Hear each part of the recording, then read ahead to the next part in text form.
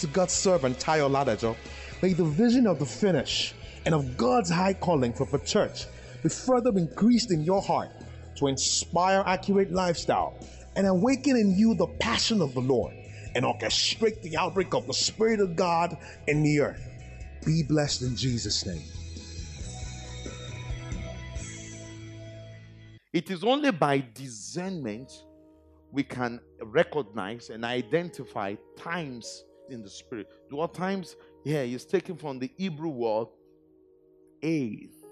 It is spelled E-T-H, E-T-H, but it is pronounced eighth, as in A-Y-T-H, eighth. The same word in Greek is where we have kairos. The word eighth times means due season, fullness of time. Praise God. Due season, fullness of time. Fullness of time don't just happen. Fullness of time, what? Do not just happen. Fullness of time is the implementation of God's will, of God's agenda, of God's plan. It's the time that God has set in His sovereignty to happen when preparation is complete. For fullness of time to come, what happened? Preparation must what? Be complete. When preparation is complete, fullness of time is unveiled. It is the time God set in His sovereignty, due season. Amen. So, we need to be discerning before we can connect with the fullness of time. Because what discernment does is that discernment makes us recognize the exact preparation for each phase of our lives. You understand? Discernment enables us to do what? Recognize the required preparation of God for each phase of our lives. So the Bible says, of the sons of Issachar, who had understanding of the times, to know what Israel ought to do.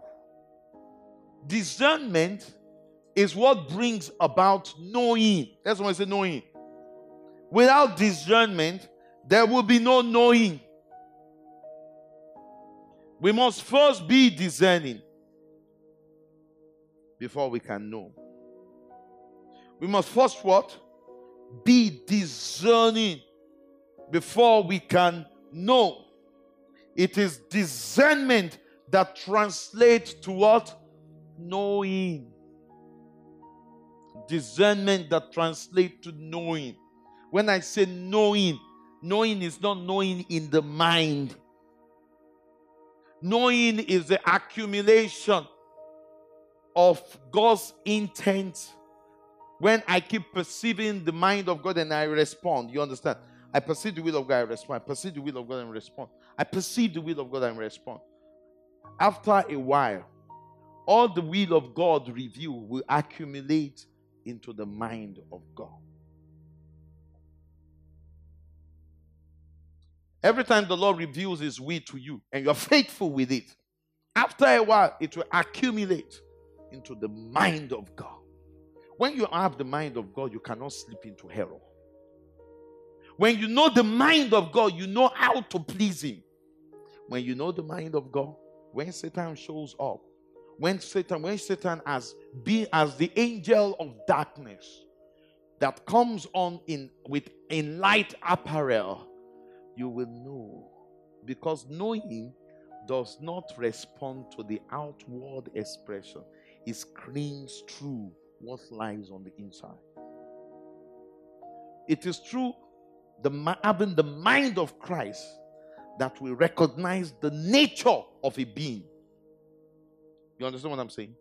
It is with the mind of Christ we can detect the nature of the being, not the form, but the nature.